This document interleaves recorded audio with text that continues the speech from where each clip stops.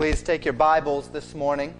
And if you'd like, you can turn to Luke 21. Again, it's going to be a somewhat topical message. The second part of our consideration, Jewish culture and sound doctrine. I wanted to get this whole thing into one message, but when I started teaching on the name of Christ, there was still a great deal last week on the name of Christ that I wish I could have hit that I did not. I feel as though in many ways actually I did the sermon a little bit of a disservice. And again this week, I'm not going to be able to cover as much as I would like. The topic that I'm going to cover today is really better for, we might say, a seminar type of a setting than it is really for a sermon setting.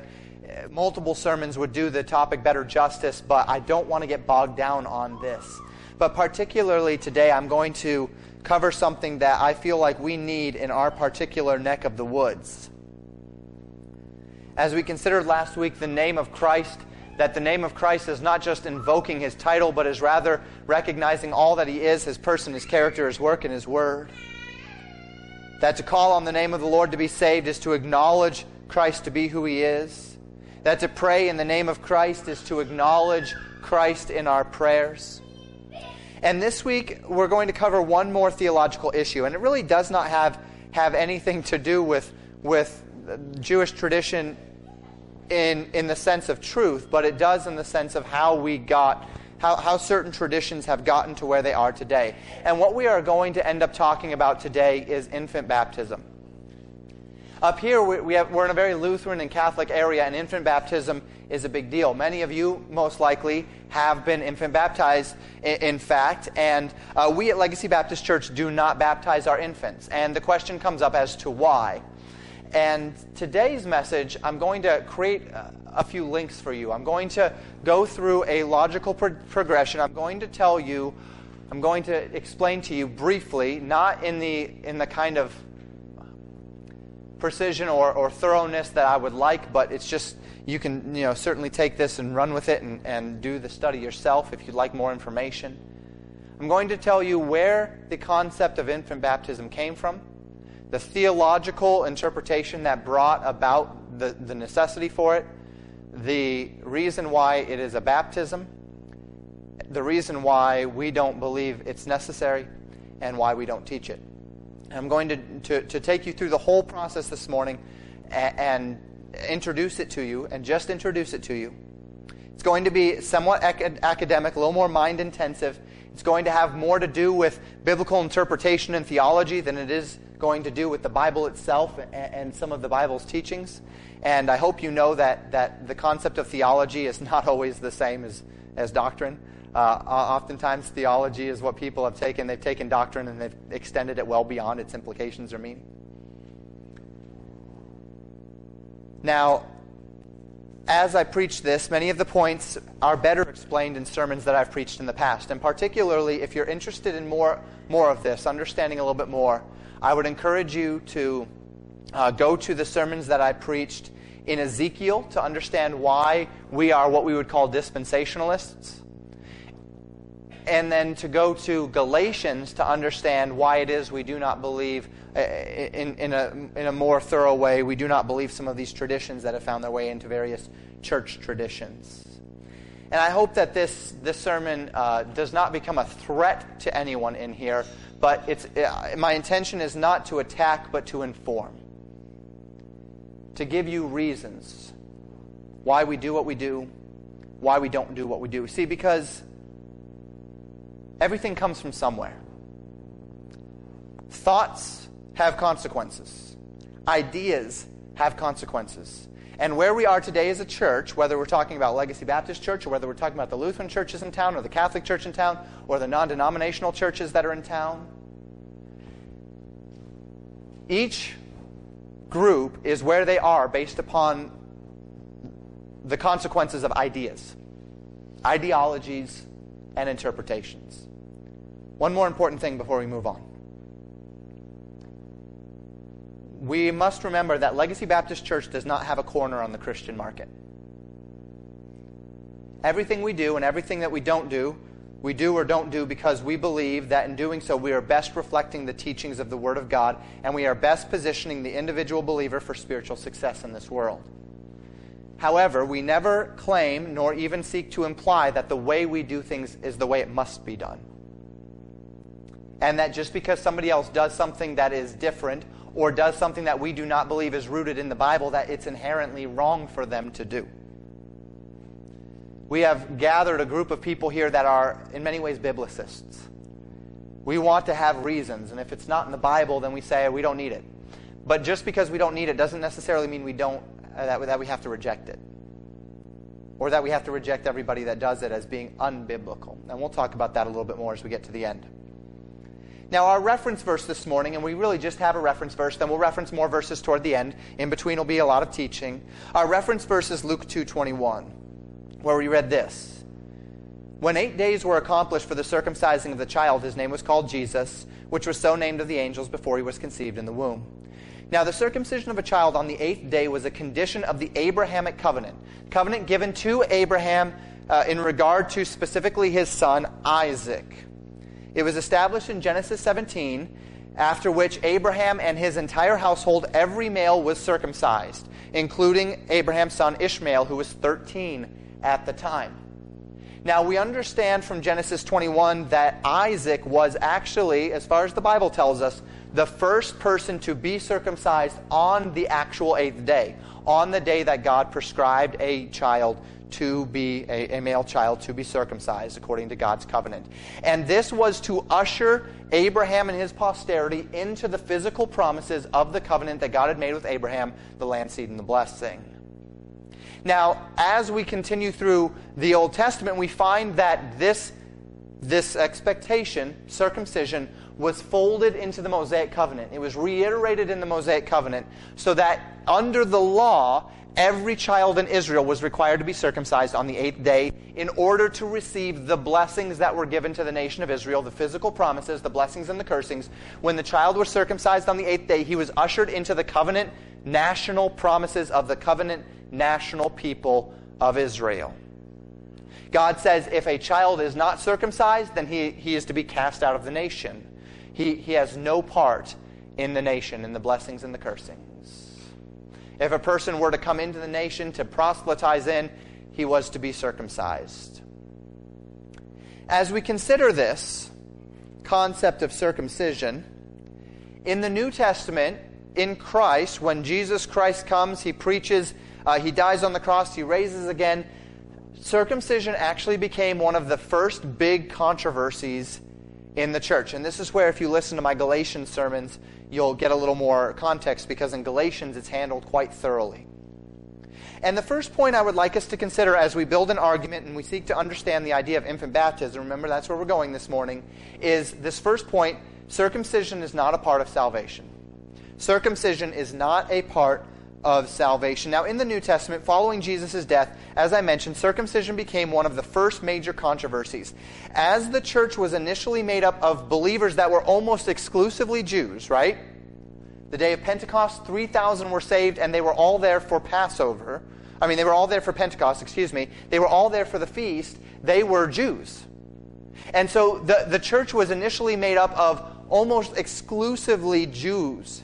And they felt it imperative, as a part of entering into the church, that all believers, even in the Gentile world, as the gospel spread through Philip to the Samaritans, and then through Cornelius, Peter's ministry with Cornelius, and then the Ethiopian eunuch with Philip, and then as Paul went out and did his ministry, and he spread and he planted churches, there were many Jewish believers teaching that the Gentiles had to be circumcised in order to have a part in Christ.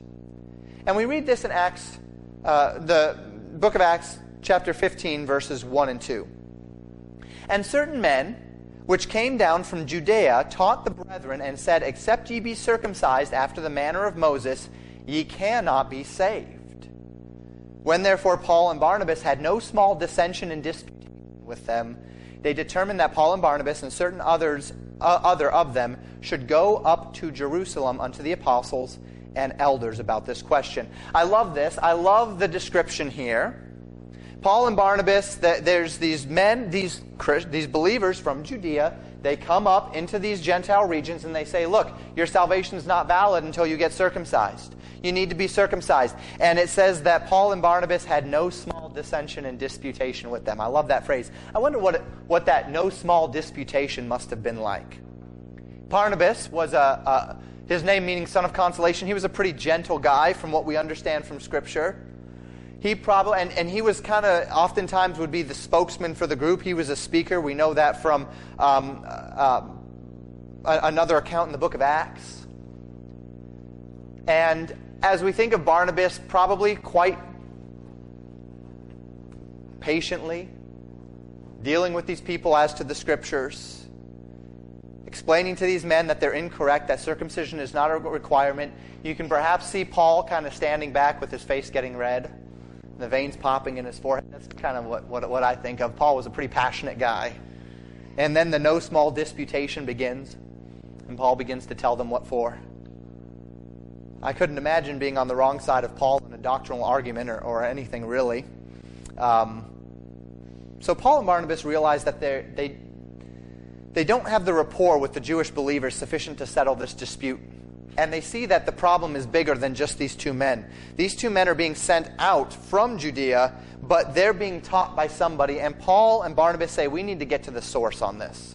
We need to dig down to the root, and we need to pull out the root of this false doctrine from the source. So they go up, and they go up with some other men. We know that Timothy was one of those men. And they go up to Jerusalem to the elders to talk about this.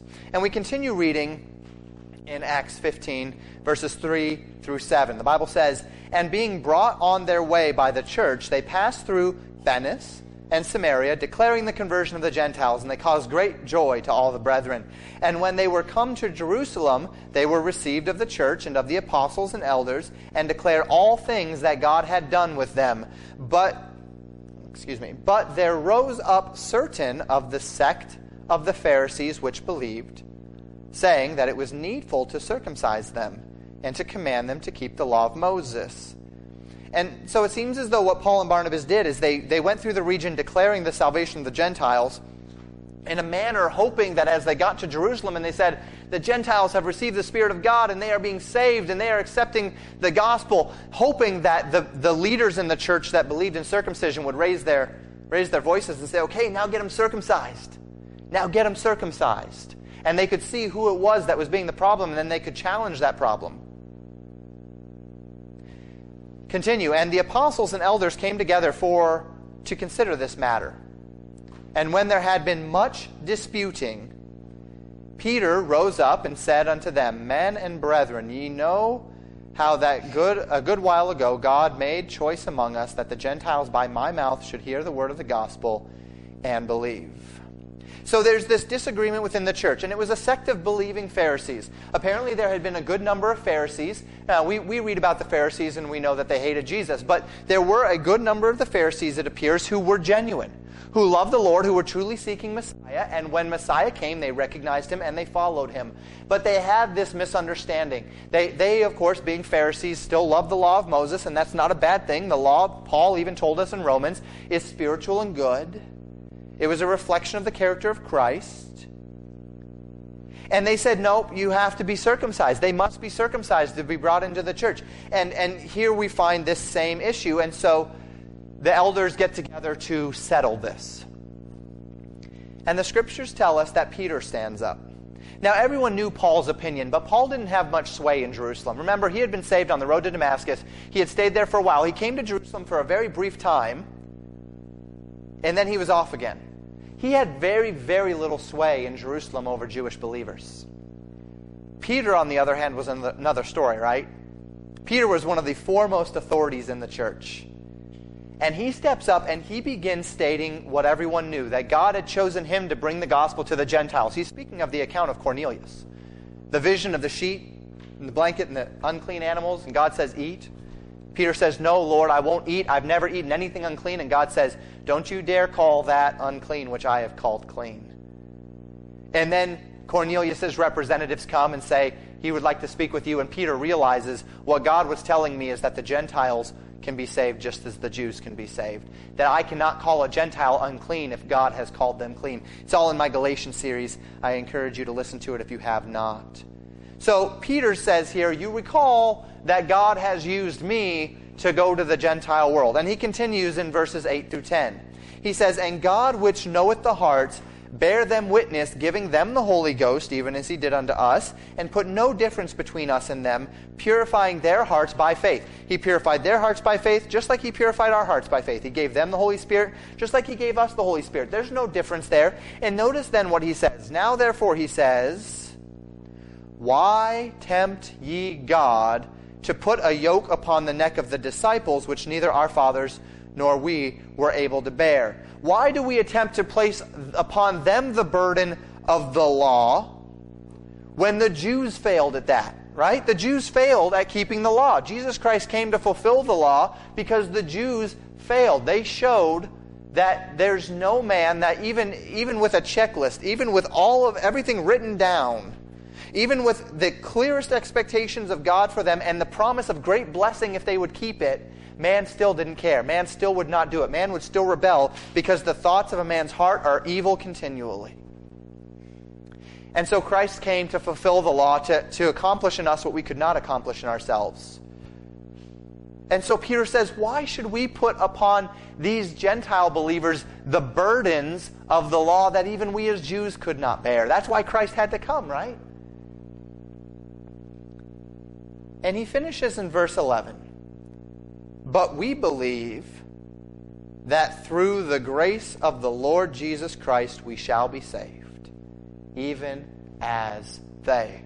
We believe that we're saved by grace alone, through faith alone. We don't believe that circumcision is needed, so why should they have to be circumcised? That's not what saves a man. And this is not our point this morning, but the Bible is very clear about this. In Ephesians chapter 2, verses 8 and 9 we read, for by grace are ye saved through faith, and that not of yourselves. It is the gift of God, not of works, lest any man should boast.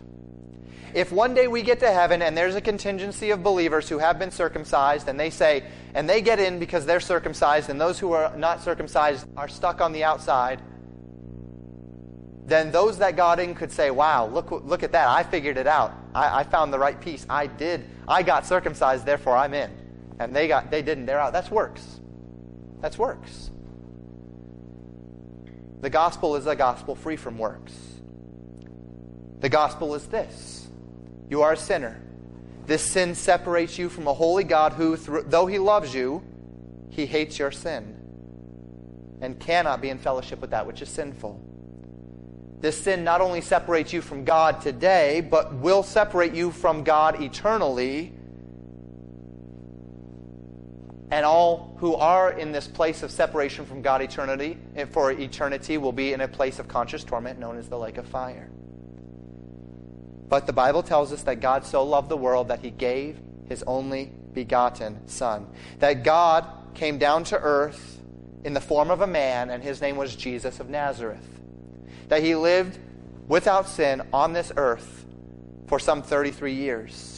He was rejected for his message of the truth of God, and as he was rejected, he was condemned to die. He was beaten, he was bruised, he was lashed, he was whipped, and the Bible says that he was bruised for our iniquities. That the chastisement of our peace was upon him, that with his stripes, that would be the lashings on his back, we are healed. That he bore our sin in his own body. He was placed upon a cross, a cruel, cruel form of execution. And the Bible tells us that as Jesus hung dying on that cross, 2 Corinthians 5:21, God made his Son Jesus to be sin for us, who knew no sin, that we might be made the righteousness of God in him. God poured out his wrath for sin upon Jesus so that God could take Jesus' sinless righteousness and pour it out on you, clothe you in it, cover you in it. No works, no effort. There's nothing you could do, and thank God there's nothing you could do, because if we were on a sliding scale of works here, none of us would get in, because we've all fallen short of the glory of God. Praise the Lord for that, because since it's not about us, it's about Christ. It's not about what we do, it's about what was done for us. When Christ purchased the gift of salvation on the cross, that gift was sufficient to cover the sins of the entire world. But Jesus didn't stay dead. The Bible tells us 3 days later he arose from the grave, proving all of his claims to be true. A dead prophet is a useless prophet. A living prophet, one who says, I can give you eternal life, and watch me prove it, and he has life. He rises from the dead. Because he lives, we can be assured that we will as well. And he promised that anybody who would fully accept this gift of salvation by faith would receive it. No effort, no self-reformation, no self-righteousness, no baptism, no circumcision. Salvation is not conditioned upon what I have done or have not done. It is conditioned upon what Christ has done for me and whether I'm willing to place my full faith and trust in that. And the moment we accept that divine truth of redemption, the Bible says we are passed from death unto life. Now, these Pharisees were believers, the Bible tells us. They're men who had believed. But sometime after their belief, their understanding of the gospel has gotten muddled. And that's not uncommon, is it? We all know people who are believers, but that after they accepted the simple salvation by grace through faith, they got under the teaching of some guy who was smarter, who outsmarted himself, and started adding layers of complication to the gospel. Started adding layers of expectation to the gospel. And was teaching others these layers in an attempt perhaps to add some sort of specificity or some sort of clarity or to reflect better his own experience. He adds a layer to the simplicity of the gospel. And this is what had happened here.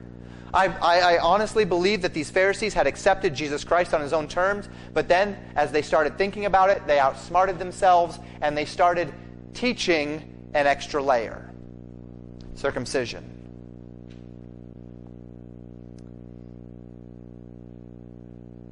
And as we consider this whole circumstance, what Peter said without question, he confirmed what Paul and Barnabas taught without question, that circumcision is not necessary for salvation. Why is that so important? We'll get there. And this is where things get interesting. Our second point this morning. There is a distinction between national Israel and the church. As we seek to understand what infant baptism is about, circumcision, understanding circumcision and its role is the first important step.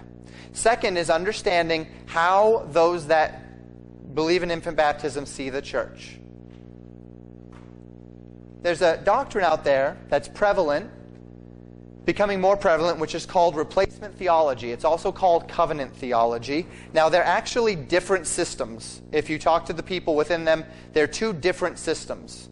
But they oftentimes head toward the same end. So I'm going to use them semi-interchangeably today. I'm technically going to teach you covenant theology, not replacement theology. But if you know one, then you've got the basic idea of the other. And I'm going to do my best to fairly and accurately represent them this morning. It's not fair for a person to get up and tell you what other people believe without them here to help clarify things. Because as with anything in theology, there's a spectrum. And some people will say, well, people say we're this way, but that's not actually what we believe. And there's all sorts of things. So I understand here. I'm getting up and I'm telling you something without giving them a chance to defend themselves. But I'm doing my best to put myself in their shoes and to give you what they say they believe. Effectively, the covenant theologian breaks history into two primary divisions: a covenant of works and a covenant of grace. They say that the covenant of works was in effect in this world until Adam's sin. And when Adam sinned, God stopped the covenant of works, whereby a man was right with God by what he did, and he began a covenant of grace, whereby a man was right with God by grace, not by works. And they trace this covenant of works through various stages, grace, through various stages to the coming of Messiah, when Messiah really established the basis for that grace. They believe that all throughout this time there was only one people of God. believing Israel, believing Gentiles. Whether you're talking Old Testament or New Testament, there's only ever been this. There's been a national Israel, a bunch of lost people. There's been unbelieving Gentiles in various nations, and then there's been believing people of God. Now, within this system, they regard the Mosaic covenant as just being this temporary time from its institution to the cross, and that everything that God was doing with Israel is contained, with the nation of Israel, was contained within that period of time. And it does not go beyond it. It didn't go before it, it doesn't go after it. And that God completely finalized his dealings with Israel on a national level at the cross. That they're done. National Israel is done at the cross. Now, the essential point to be made here is that outside of the Mosaic covenant, the covenant theologian regards no promises made to Israel as having been made to the nation. They regard them as having been made to only the believers within Israel. What they would call the church. They say the church has existed in Old Testament and in New Testament of this group of believing Israelites and believing Gentiles. All of the promises to Abraham were outside of the Mosaic covenant, they say. So they only apply to the people of God, that being the church. And that as the nation of Israel was established, the nation itself didn't receive those promises, but only the subset that actually believed received those promises. They claim that that subset were the only ones that were regarded as Abraham's family. That they were the ones that would only be the ones to receive the promises. And if every promise, other than the physical and temporary blessings and cursings of the Mosaic law itself, were given to the believers, then when God was finished with the Mosaic law, when Jesus Christ came and the Mosaic law was fulfilled, everything that the nation of Israel had that was special is done and gone. And they're just another people now, just like any other people. They've got no future. They've got no promises. That they were just a vessel through whom a bunch of believers were carried. The believing in Israel. And now we're still the same people of God as in the Old Testament. There's no difference. There never was a difference. They see the unbroken line of the exact same blessings throughout the ages of grace into eternity. And let me say this quite carefully. There is elements of this which are valid. As I've presented this, elements of this are valid. There has only ever been one group of believers, and that is believers. The nation of Israel was never wholesale saved just because they were a part of the nation. Now, the scriptures teach us that there was a generation that had believed fully, the generation that came out of Egypt. They were a fully believing nation. But it's not because they were a part of Israel, it's because they all believed. And then since then there always was only a believing remnant in Israel. But it's not all biblical. And the part that is not biblical is error, absolute error. And it taints everything about their system of interpretation all the way to the gospel itself.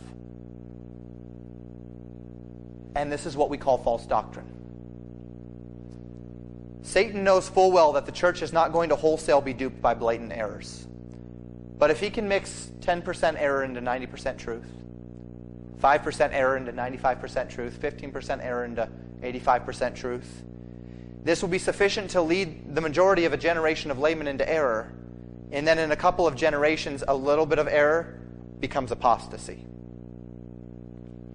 And so I would caution you against the covenant theologian. Are many of them believers? Absolutely. Absolutely. Just like the believing Pharisees.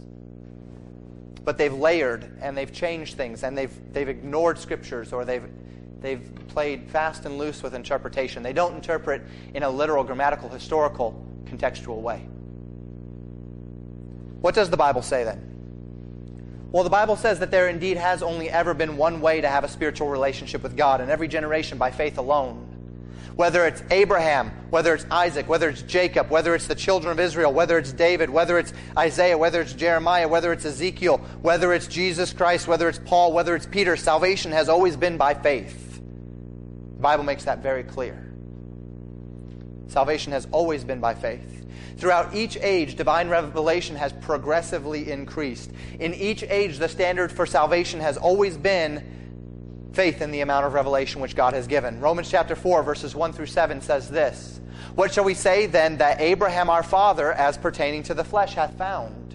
For if Abraham were justified by works, he hath whereof to glory.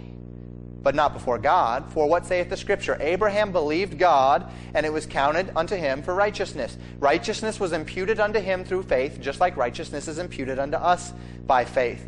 Now to him, the Bible says, that worketh is the reward not reckoned of grace, but of debt." If you work to receive a reward, then you have worked off a debt. You've not received grace. "But to him that worketh not, but believeth on him that justifieth the ungodly, his faith is counted for righteousness. Even as David also described the blessedness of the man unto whom God imputeth righteousness without works, saying, Blessed are they whose iniquities are forgiven, and whose sins are covered." Abraham, salvation by grace through faith. David, salvation by grace through faith. Imputed righteousness, not based upon works, but based upon belief. Okay, so we see this, right? From Adam all the way through, there's an unbroken line of believers. The believers are only those who have placed their full faith and trust in salvation. Israel was not saved by works in the Old Testament. The law did not save them in the Old Testament any more than the law saves anyone in the New Testament. Circumcision did not save Abraham and his children in the Old Testament any more than circumcision saves Abraham and his children in the New Testament. That's not accurate. That salvation has always been by grace through faith. Well, then what's the controversy? What's the controversy here? Well, the covenant theologian believes that because salvation has always worked the same way, this means that every promise given to Israel was only given to the believers in Israel, not the nation itself. That when God was telling the nation, "I will redeem you, I will save you, I will restore you, I will give you the land, I will give you the seed, I will give you the promises, I will give you the blessings, I will rule over you as king," that he was telling that to an entire nation, but he wasn't actually telling it to the entire nation. He was only telling it to the subset that would believe. The elect. Because covenant theologians are often Calvinist. That God has chosen a small group out of that big group.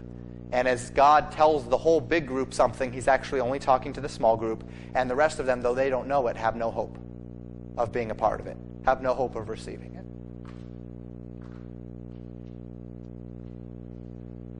Likewise, because the believers in Israel are no different from believing Gentiles today or in any other generation as the people of God, every promise made to Israel was actually made to the subset of Israel, which are believers, which were part of the church, which is still the church today. So every promise that was made to Israel in the Old Testament is the church's to claim today. That's what they believe. Because they see no difference between the Old Testament and the New Testament. They're all just the believing remnant. So the believing remnant today gets every promise of the believing remnant then. And because God's promises to Israel weren't national promises, they were only promises to the believing in Israel. Every promise God made up until the cross was given to these people, which are the same as these people, the believing, not everyone can see the slides, believing Israel, which is the same as believing Gentiles, which are all the people of God. Therefore, they're my promises just as much as they were the promises of anyone else. Which means the land is mine, the seed is mine, the blessing is mine. And national Israel, they get nothing. They have nothing. There's nothing special for them. There's no special privileges for them. There's no promises that linger for them. That's what the covenant theologian believes. Now you can imagine this has led to heavy anti-Semitism in covenant theologian circles all throughout history. You can trace it. You can trace it through Martin Luther. You can trace it through John Calvin. You can trace it. They were ruthless toward the Jews. Ruthless. Martin Luther, because he was first very gentle toward the Jews. In the beginning of his writings, he said, "They're closer to Christ, therefore I identify with them." And then he tried to evangelize them, and they rejected him. And so he began to see them as the people of Satan, which indeed, right now, the Jews follow the synagogue of Satan. Jews are not saved because they're Jews. We know that, right? Israel's not saved just because they're Israel. God has a plan for them, we believe. But right now, they are just as much in rebellion and rejection of God as anyone else in this world. So as Martin Luther saw that, he began to encourage his people to burn down their houses, to burn down their synagogues, to give them no quarter, to give them no safety. He says, if they're killed, it's not on my conscience, I sure don't care. Because they're people of the devil. John Calvin was the same way. If they die, it's not on my conscience, I don't care. It undergirded the kind of anti-Semitism. And the anti-Semitism at the time was cultural and pervasive. It was everywhere. And would remain until World War II, when God, through tremendously terrible events of the Holocaust, changed the worldwide perception of the Jews in order to allow them to have a state and fulfill prophecy and such. But what we find is that today, covenant theology is coming back into vogue. Replacement theology is becoming a big thing again, and not just in liturgical circles. We see it some in Lutheranism, and we see it still in Catholicism to some degree, but we also are now seeing it heavily in evangelical churches through Calvinistic teaching and in Baptist churches as well. So this is not a denominational issue here. It spans these issues. But as we see covenant theology and replacement theology take root in our culture again, you are seeing more anti-Semitism. Once again, don't be surprised. It's a natural outworking of this ideology. In contrast to this theology and their rejection of the Jewish people, Paul tells us that God has allowed the nation not to be destroyed or not to be ruined or not to be cast into darkness, but rather to stumble for our sakes. Notice what Paul says in Romans chapter 9, verses 1 through 4. He says, I say the truth in Christ, I lie not. My conscience also bearing me witness in the Holy Ghost that I have a great heaviness and continual sorrow in my heart, for I could wish that myself were accursed from Christ for my brethren, my kinsmen according to the flesh. He says, I could wish that I myself were accursed from Christ if my kinsmen according to the flesh, he was a Jew, if my kinsmen would be saved. He says, who are Israelites, to whom pertaineth the adoption, and the glory, and the covenants, and the giving of the law, and the service of God, and the promises. It's interesting. Romans 9, 10, 11 is the treatise of the Calvinist church. They take Romans 9, 10, 11, and they say, see, God, the church is Israel. But notice, right at the beginning of Paul's speaking here, he speaks of his brethren according to the flesh as Israelites. That sets the precedent for everything Paul is about to say in Romans 9, 10, and 11. He has defined his use of Israelites as being his kinsmen according to the flesh. Notice what he goes on to say in Romans 11. I'm skipping a lot here. Again, I told you I cannot do full justice to this topic today. Romans 11, verses 1 through 5. He says, I say then, hath God cast away his people? God forbid. For I also am an Israelite, of the seed of Abraham, of the tribe of Benjamin. You notice how he's using all of these physical ties? Ties to the physical national lineage of Israel? God hath not cast away his people which he foreknew. Wot ye not what the Scriptures saith of Elias, how he maketh intercession to God against Israel, saying, Lord, they have killed thy prophets, and digged down thine altars, and I am left alone, and they seek my life.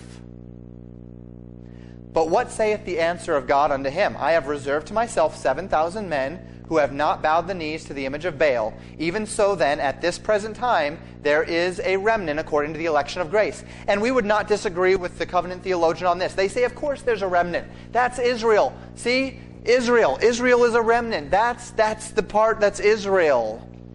Well, that's fine until you get to Romans 11, verses 25 through 29, where Paul says this. For I would not, brethren, that ye should be ignorant of the mystery, lest ye should be wise in your own conceits. Don't get lifted up with pride as if you're so special to God. That blindness in part is happened to Israel, that's the nation, until the fullness of the Gentiles come in to what? To the church. Not to Israel, to the church. Blindness is happening to Israel. If Israel is the church, how is the church being blinded so that the Gentiles can come in? That doesn't make sense. Blindness has happened to Israel, the nation, so that the Gentiles can come into the church. God has allowed them to live in this deception that they have sought for themselves by sending Christ to the cross. They confirm themselves in their deception. God has allowed them to live in that deception continually from that age to today for the purpose of allowing everyone else to get into the church, allowing the Gentile world to be evangelized. And so all Israel, he says, shall be saved.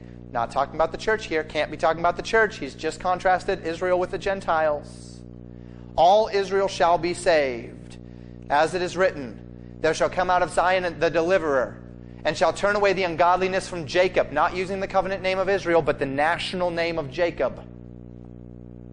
For this is my covenant unto them when I shall take away their sins. As concerning the gospel, they, Israel, are enemies for your sakes. They're enemies of the gospel, but yet they are still God's elect. Not unto salvation. Election has nothing to do with salvation. It has to do with purpose. As touching the election, they are beloved for the Father's sake. For the gifts and the calling of God are without repentance. If God has made promises to Israel, which is exactly what Paul is saying here, God will not renege on those, and he cannot renege on those. The deliverer will turn away the godliness from Jacob. God has promised that they will be delivered. There's coming a generation where all Israel will accept him. This promise echoes what God told the nation of Israel in Isaiah 59:20. And the Redeemer shall come to Zion, and unto them that turn from transgression in Jacob, saith the Lord. So why have I spent so much time highlighting that God still has a purpose for Israel? Circumcision is not needed for salvation, and there's a difference between national Israel and the church. Why does all of this matter? Well, because infant baptism is a natural outworking of a theology that believes that the church has replaced Israel, or that the church is a natural extension of Israel. Get this.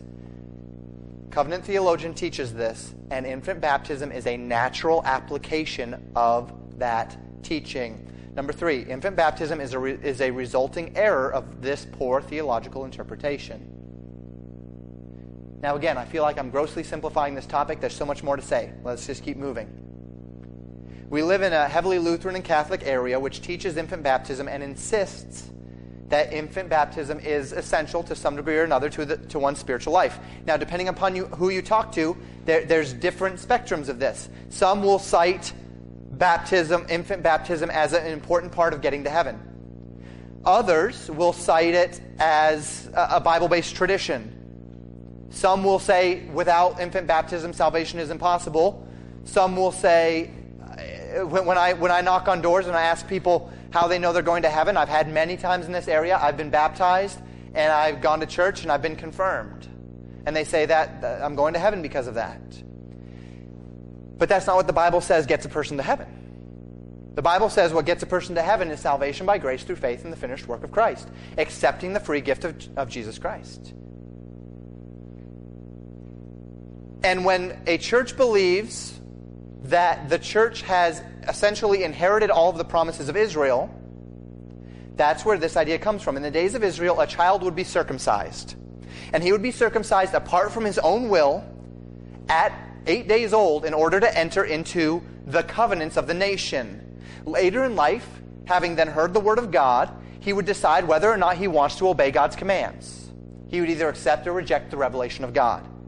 And if the church has replaced Israel, if God's expectations upon Israel have simply flowed into the church, then the church is not just a spiritual body, but it's a physical nation. And just as the physical nation of Israel had an induction ceremony to enter into its covenant blessings on the 8th day apart from a child's will, so too should the church, right? Do you see their line of thinking? Can you see where it comes from? If the church is a nation just as Israel was a nation, and the church has effectively replaced that nation, and the church is now the covenant people that Israel once was, and Israel had this institution whereby they inducted young children into the promises and the graces of that national or that physical entity, then should not the church have some means by which they induct children apart from their will into this physical entity? Do you see their line of thinking? But here's the problem. Circumcision can't be that rite, can it? Because we've already seen that circumcision was rejected by the church. So they can't use circumcision again. So the parallel breaks down. And since they can't use circumcision, because a person could easily go to Acts 15 and say, don't do circumcision, you don't need circumcision to be a part of the church. They chose instead the rite that is demonstrated in the New Testament for the church, baptism, to be the rite through which young children were inducted into this physical entity called the church. By all accounts, if covenant theology was right, and if there was just this natural extension from Israel to the church, by all accounts, then the church should have been circumcising their children on the 8th day. That would have been consistent interpretation. And the only reason why, the only wrench thrown in that whole system is the fact that Acts 15 makes it clear that circumcision is not necessary. So they use baptism instead. So they believe that the church has completely replaced Israel. There is a physical church which one must be connected to in order to receive the promises which God made to Israel. That there's coming a day when the church will receive the land, the seed, and the blessing, which means there needs to be a physical entity called the church that receives that, which is why Catholicism and Lutheranism and such have a hierarchical system, and they have a huge body, and they demand that big physical system. Because that's the church. The church is the entity, not the individuals within it. We believe the individuals in this church make up the church. They believe the church is something of itself that individuals come into. That's a big difference. The church, therefore, the institutional church is extremely important to them. If you're not connected to the institutional church, you're outside of the grace of God. Just like if a person was not circumcised into national Israel, they were outside of the national promises of God to the nation. The church is seen as the institution through which all God's blessings flow. Just as the Old Testament in the nation was the institution through which all God's blessings flow. And so the Catholics and the Lutherans, and there's even a Baptist movement that does this. They're called Landmark Baptists. Believe that if you're not connected to what they deem to be the exclusive representative group of Christ upon this earth, conferred by that institution, you have no part in Christ's blessing, which is why in the Catholic Church the sacraments are so important. Because the sacraments connect you to the church, and the church connects you to Christ. The church is the middleman between you and Christ. And just like the nation of Israel, it would be very important to parents that their children enter into the covenant blessings and promises of the institutionalized church. But since circumcision is a sign which has been done away with, baptism is the New Testament Christ-prescribed sign by which a person declares his union with Christ. They induct children into the institution by baptizing them as infants. Now again, that baptism is an ordinance and is expected by God as a step of obedience following salvation is something that we believe. Baptism is important to us. We're Baptists, right? It's important to us. But there's a big difference here between these two systems. I hope you're seeing that. Between what they believe baptism does and why they believe baptism matters. Just like a Jewish child would go through the rite of passage to become a man or a woman, so too then the liturgical denominations go through a confirmation, at which point they are officially connected to the institution of the church. You're baptized into the church, then you go through confirmation, and then after confirmation, you are made a part of that church. You are fully inducted into manhood in the church in the same way that a child at the age of 13 would go through a bar mitzvah in the Jewish culture to be brought into manhood in the nation of Israel, and thus receive all of the blessings and the promises of manhood in Israel. You see the parallels? I mean, it's just taking Israel and making it the church. That's what it's doing. And so this model of infant circumcision and naming on the 8th day, and by the way, they gave him the name on the 8th day as well. That is passed out in some circles out of popularity, but have you ever heard of christening? Something which was done whereby at the time of a child's infant baptism, he would also be christened and given his Christian name. It's the same thing. What's the problem, though? The problem is this. The church is not a physical institution. The church is a spiritual institution. The church is not an inheritor of physical blessings, but spiritual blessings. We don't join a church. You join a local body of believers if you choose to yoke with us in membership. But when you get saved, you become a part of the church. You're not added to an institution. You are added to the building. You're not joining an institution. You are the institution. The church are the people in these seats. The church is not this building or our bylaws or a hierarchy or a system. I don't hold any more sway in the church than you do simply because I'm a pastor. Now, I have been given authority over this local body by God and by your consent, according to 1 Peter. You follow me willingly, not by constraint, not for filthy lucre.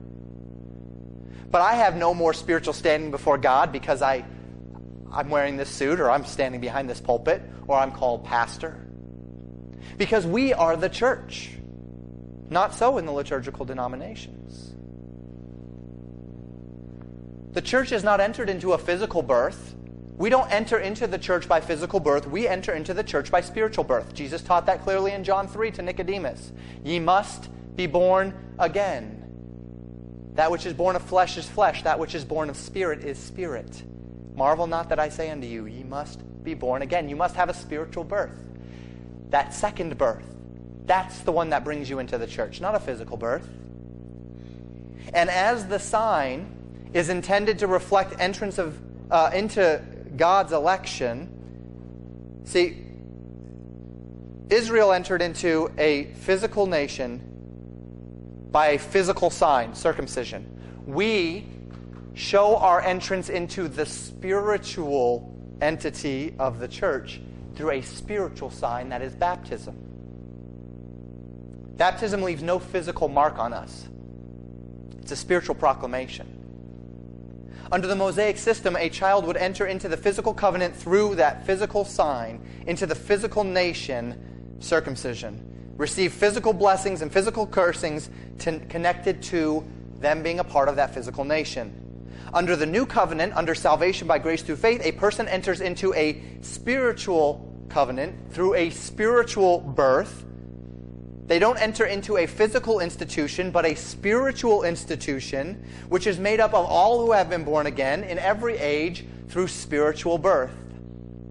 And as the church is a spiritual entity, the sign of one entrance into the church is not physical in nature, but spiritual in nature.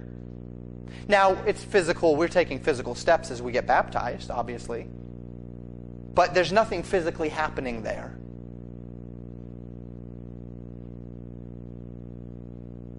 And as the church is a spiritual entity, the blessings are not physical in nature. God doesn't promise us health and wealth if we obey.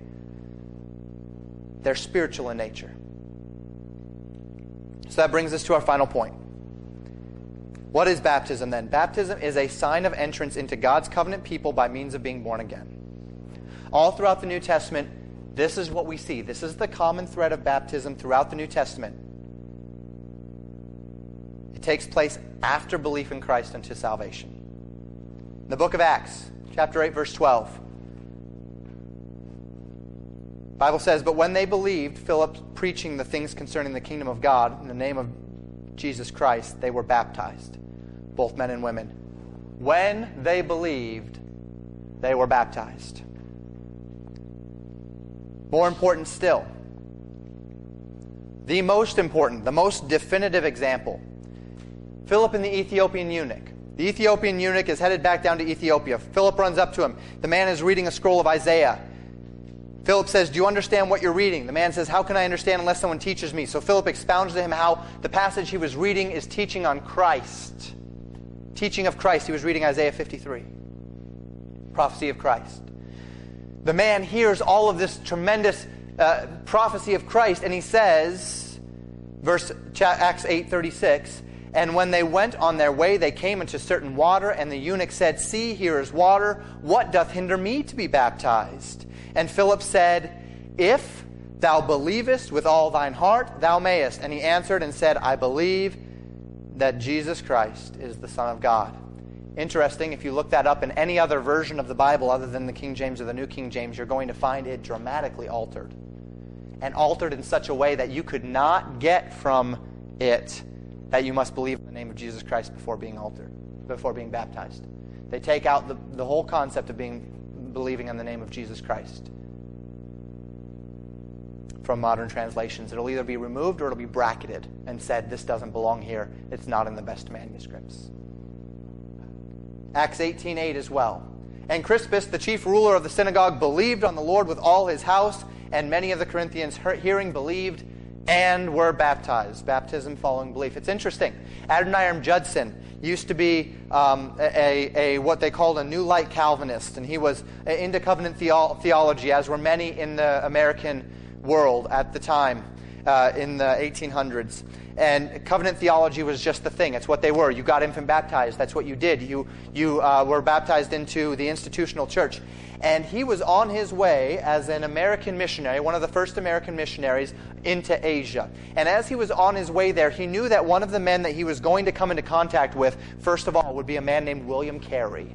And William Carey was a great missionary. You can read about him. Tremendous, tremendous missionary. And William Carey was a Baptist. And Adoniram Judson was concerned about this because he knew that his doctrine of infant baptism was going to be questioned when he got to Asia. And so he spent his time on the boat, and it would have been a considerable journey to cross the Pacific, right?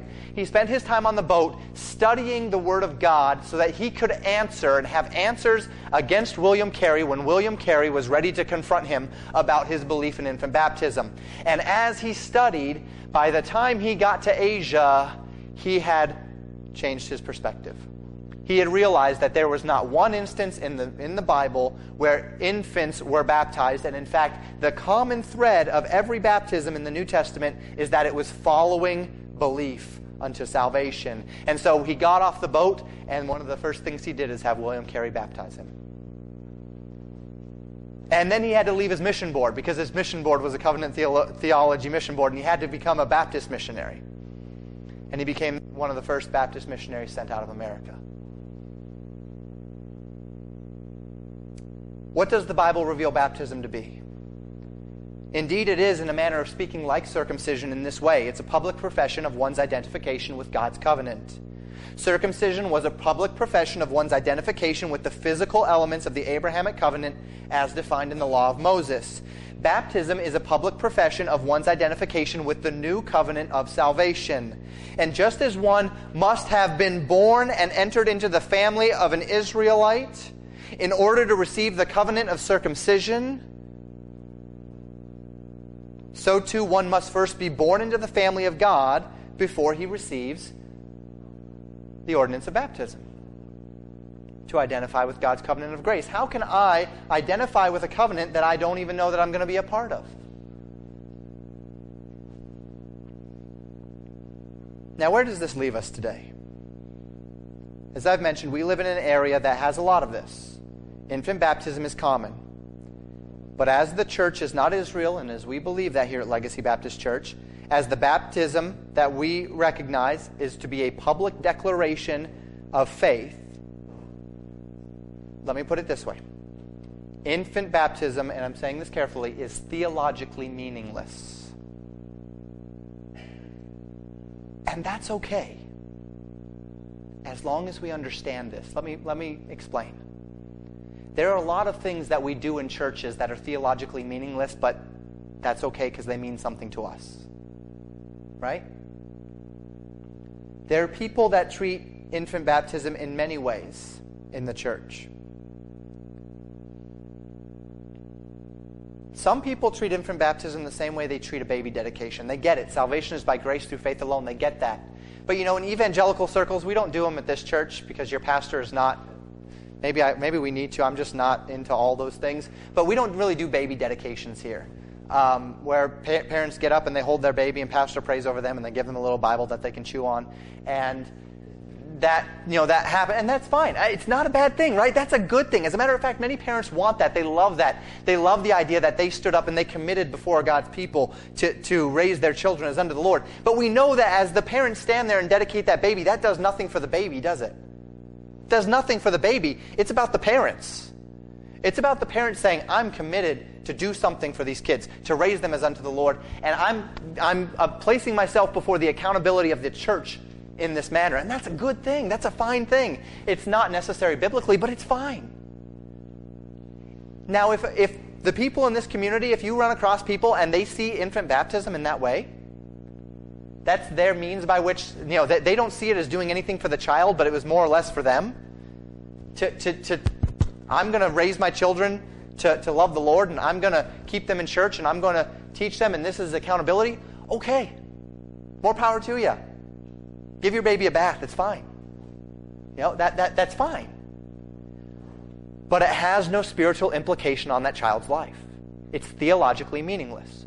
That's okay, as long as we understand it.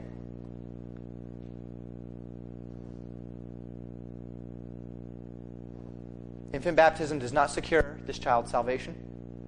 It does not incur upon this child God's favor. It's spiritually meaningless to him. On the other hand, baptism following belief is meaningful. It is theologically meaningful. And we would believe it's very important to God. We saw the example of Acts 15, the church's expectation. We see Philip, the Ethiopian eunuch. Every single person that got saved, we see that they got baptized afterwards. Our Lord said in Matthew 28:18-20, as he commissioned his disciples to go, he said this, "All power is given unto me in heaven and in earth.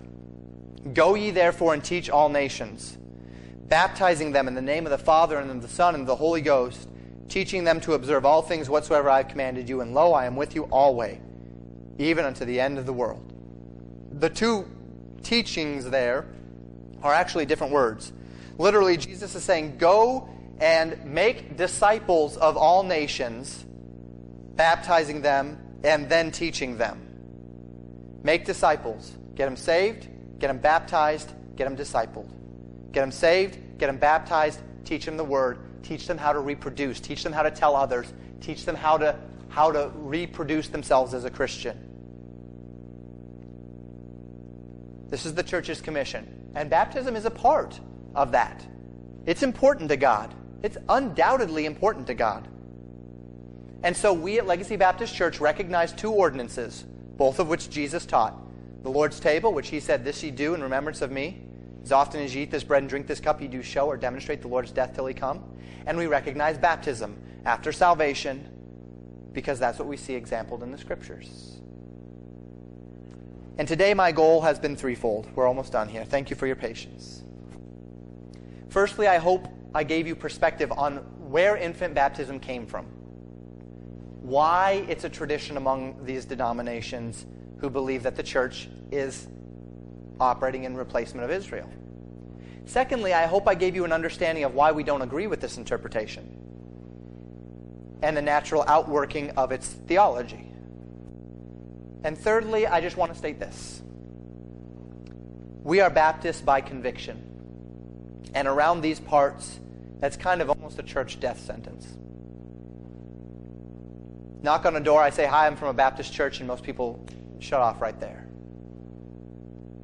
We could take Baptist off of our sign, and we could not even threaten our theology or our practice. It'd be fine. We could become a Bible church. We could just become Legacy Church. We could do that. We might even have people come through our doors that otherwise would not, simply because Baptist is offensive around here. But here's the thing. Baptism was very important to Jesus. It was important to the apostles. It was important to the early church. It's important in the Bible, and so it's important to us. Throughout history, if you look at the common thread of those who have been persecuted for their faith, there were others, and obviously the Jews have been persecuted at various times and such, but if you look at the common thread of those who have been persecuted for their Christian faith, the common thread that links them all together is that they believed in baptism after salvation. The Anabaptists are the heritage of the Baptist Church in Europe. They were persecuted by the Catholics. They were persecuted by the Calvinists. They were persecuted by the Lutherans. They were persecuted by every group that believed in this top-down church system. They were persecuted well prior to the Reformation. They were persecuted prior to Lutheranism, prior to Calvinism. They were persecuted during the Dark Ages for for baptism after salvation. And while we certainly need not define all that we are by one element of obedience, we dare not deny the distinctive, especially in an area like ours which struggles so much with it and understanding it. Now, if you have been infant baptized, that's okay. Not a problem, as long as you realize that it meant nothing before God. If you have accepted Jesus Christ as your Savior and you've never followed Him in believer's baptism, you're still saved. You're going to heaven. It's not a requirement for baptism is not a requirement for salvation. We see it nowhere in Scripture that baptism is a requirement for salvation. But it is a step of obedience, which was ought to be taken by the command of Christ in His Great Commission as a public acknowledgement of your faith in Christ. It is spiritually meaningful following salvation, for Christ said it to be so. And if you are not baptized, then we believe that you're walking out of step with the biblical example that we find in the Scriptures, recorded in the book of Acts and in the early church. And this is why we ask you not to partake in communion if you have not been baptized, because we believe you're walking out of step with the example of the Word of God. I would strongly urge you to consider being baptized if you have not, if you have accepted Jesus Christ as your Savior. If you haven't, then we've talked about that today too. I urge you along those lines as well. I encourage you, however, if you've been saved but have not been baptized, to do so in obedience to the Lord's command as a public testimony of your faith in the finished work of Christ alone. Now, I know this has been a packed message. You've been very good for it. I hope it's been helpful. I hope it's given you perspective. I hope it will give you answers for those that would question why we believe what we believe. But may I just go back to what we've said before? We're not here because we are not here as a church to look at everybody else in this community and say, we're right, you're wrong. This is not to be an area of pride. This is simply an area of truth. We stand on it not just to be different, not because we think we're better than others, but because this is what we believe the Bible says. And that's what we want here. That's what we aim for here. That's what we strive for here. And by God's grace, that's what we do. May God help us as we are honest with the Word of God to align ourselves with it, regardless of preconceived notions and regardless of what others would say. Let's close in prayer.